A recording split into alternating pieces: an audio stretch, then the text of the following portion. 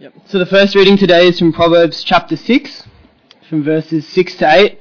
If you brought your Bible along or a phone, now it's time to get it out and to open to that passage. So that's Proverbs chapter 6, starting at verse 6.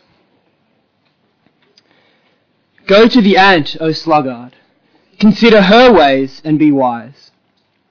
Without having any chief, office or ruler, she prepares her bread in summer and gathers her food in harvest. And the second reading today is from Ephesians chapter 5, from verse 15 to 17. Look carefully then how you walk, not as unwise but as wise, making the best use of the time because the days are evil. Therefore, do not be foolish, but understand what the will of the Lord is. Thanks, Declan. Now, give me a sec while I set up. I promised last week I'd share some resources, some things that I found helpful with all of this. Now, you can hear me up the back with this? Yep. A bit more. Put it up a bit higher. How's that? Better? I'll shout. Okay, here are some resources I found really, really helpful. The first is this book, Getting Things Done, by David Allen. Has anyone read this?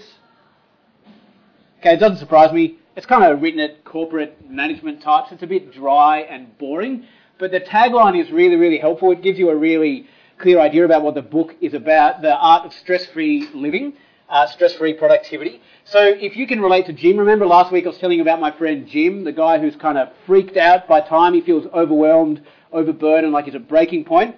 This book will really help you have some concrete structures put in place, a system that you regularly fall back on that you can rely on. So you get all this stuff out of your head and into this trusted system that you're regularly kind of tweaking and looking at so that you can live in the moment and be kind of stress-free. Should I just go back to this one? I'll do that.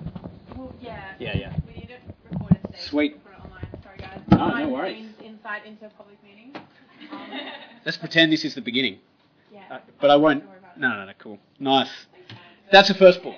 This second book by Matt Perman, this is a kind of Christian reflection on all that getting things done stuff. I think this is even better than Getting Things Done, not just because it's a theological reflection on the topic of time management, balancing your priorities, but because he's really up to speed with the current literature on time management in a way I think that David Allen even isn't. So this book I cannot recommend highly enough. It's super relevant for you guys and where you're at now. If you relate at all to my friend Jim, you must get this book. If you relate at all to anything like me and you struggle with procrastinating, this app will be your friend, especially if you're a Mac user. There are equivalent apps for this for PCs. I don't know what they are though. This one though is free. What you do is you download it, and then when you want to carve out some creative time where you're working hard and you don't want to be distracted, you enter in a list of websites that you voluntarily block yourself out from, and you enter in the time that you want to be blocked out from, put in your password, you can't undo it. It's really, really good stuff. I use it regularly. For now though, we're going to dive back into this topic of time management, using it well, using it wisely. Last week, remember, I was talking about time is a created reality like any other part of the world that God has made. It's good. It's inherently good. It's been corrupted because of sin and evil, but it's good. And our job in thinking about time is to think about it like any other aspect of the created world. It's good. And our job is to cultivate time well, because we are creatures made in the image of God, a gracious gift-giving God who's given us this world to subdue, to rule, to be fruitful in. And now what we saw last week, in light of the gospel, the bar's raised. It's quite urgent, really, in how we use our time. Time is short. And also we know Jesus' bar of kind of time management now is really all about love, that just like any other aspect of your life, the way you manage time, in the end, is an act of worship and love. You ought to love God and other people with your time well. What we're going to look at today is not so much that time is an act of love, but the way you manage your time requires wisdom. Wisdom. And to do that, we're going to look at the humble little ant. We'll come back to that. Proverbs 6, 6-8. Go to the ant, O sluggard, consider her ways and be wise. Without having any chief, officer or ruler, she prepares her bread in summer and gathers her food in harvest. Be an ant. If you hear one thing today, be an ant, because the thing that ants do really, really well, they live in the moment. They know who they are. They know the difference between the seasons, between summer and harvest, and they respond appropriately. They take initiative. Be an ant. Last week, when we got the survey of what it looks like to be created, it seems to me that ants are a very good model of what it looks like to cultivate time and go about time well. So today, what we're going to do is get a bit of a sweep of the Proverbs and how they speak about time and how to use it well by looking at the, pardon the pun, the antitype of the ant in the form of the sluggard. But let me just say, for those of you who feel swamped, like my friend Jim last week, or you feel confused about time and maybe a little frustrated with where we finished last week, that yeah, it's all well and good to talk about managing your time as an act of love, but give me some concrete, nitty-gritty things. What does it look like when the rubber hits the road?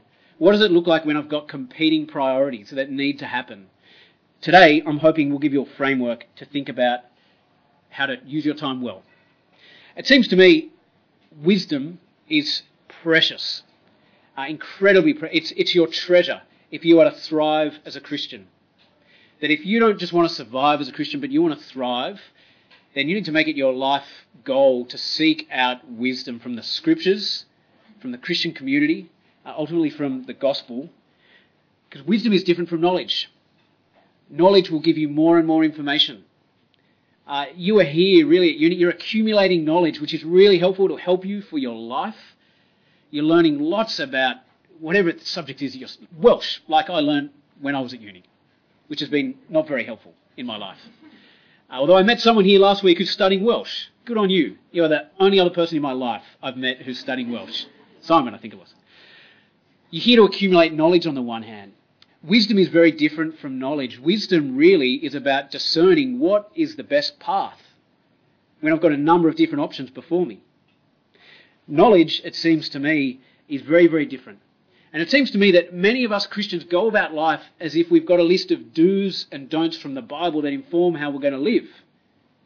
When in reality, the do's and don'ts in the Bible account for about 1% of the decisions you're going to have to make in your life.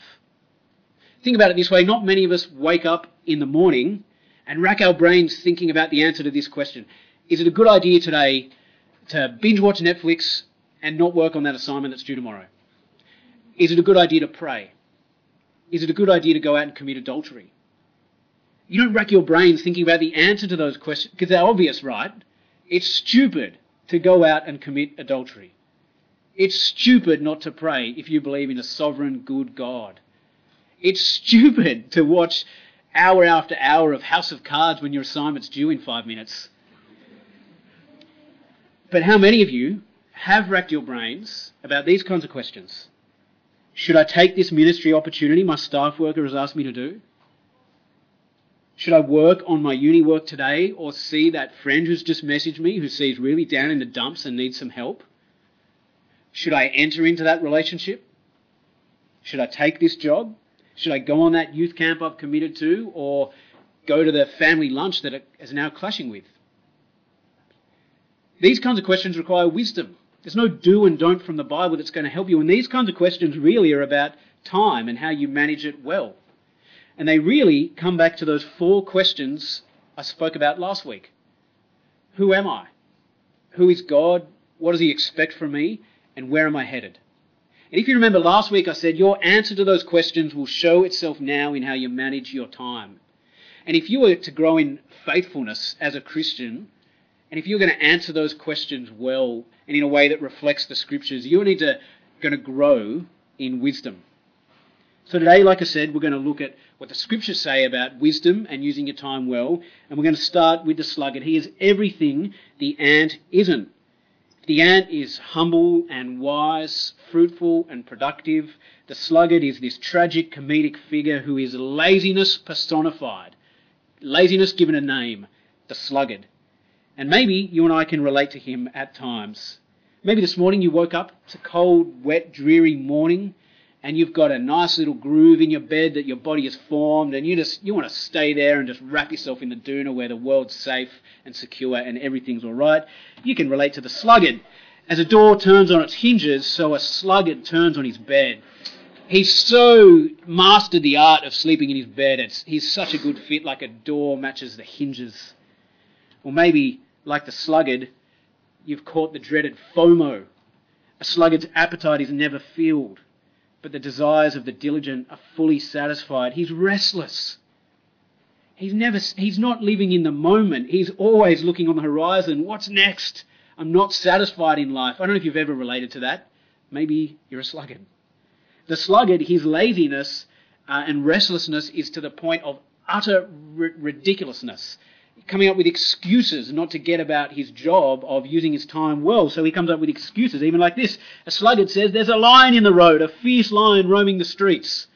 So he locks himself in his house, unable to go out because of this fantastical lion.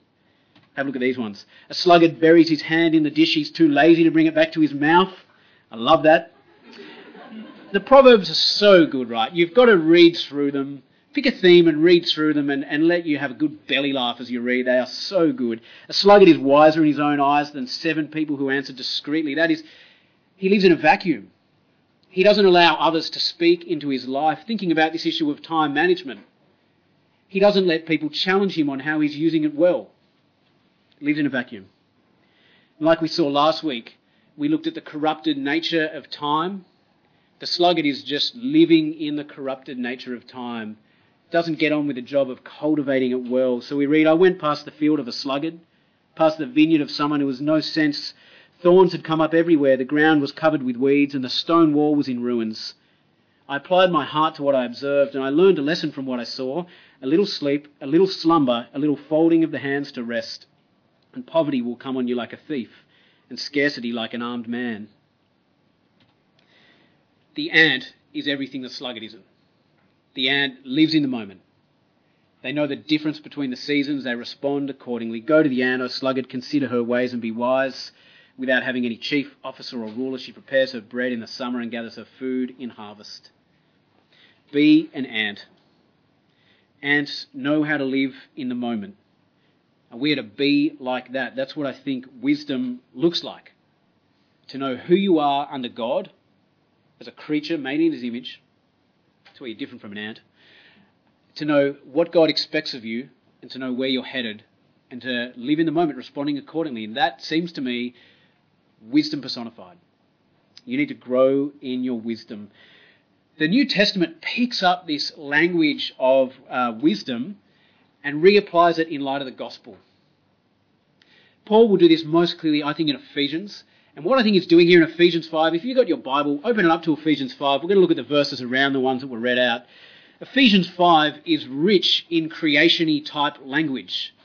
And it seems to me all throughout the scriptures there's this overlap of themes between the wisdom literature like Proverbs and creation type language. So think of Proverbs 8. Proverbs 8 speaks about wisdom is personified as the figure who created all things.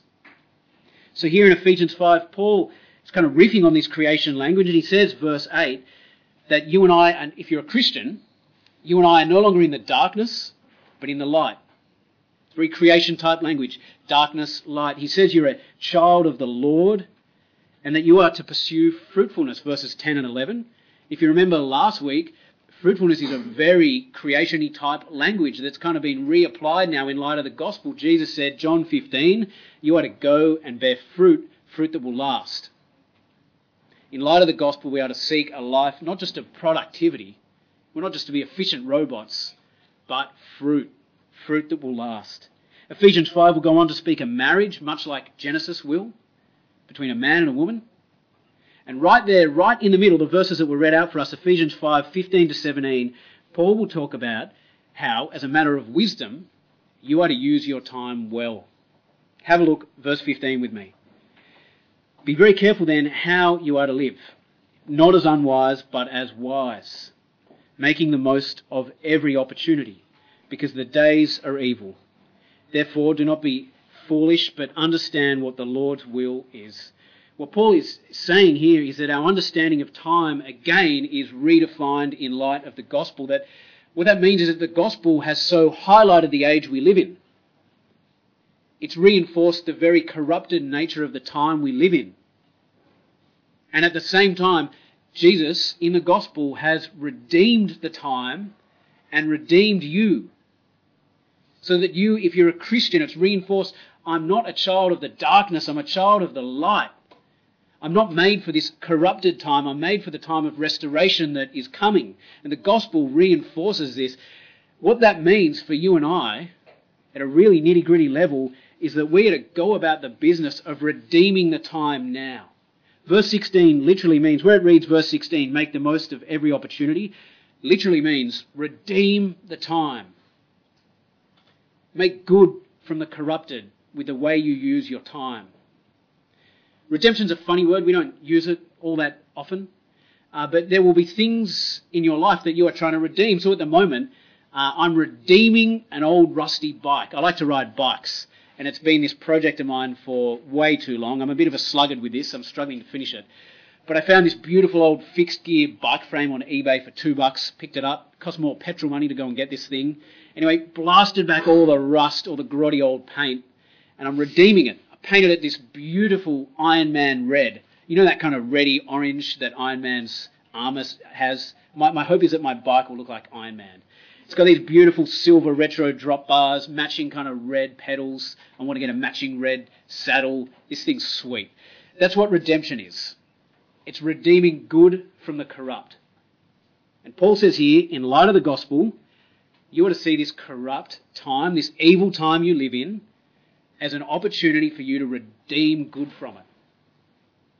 Redeem good. One concrete way you can do this is to so know the moment you live in as a uni student, a Christian uni student here at Sydney Uni, that you suck the marrow out of the EU.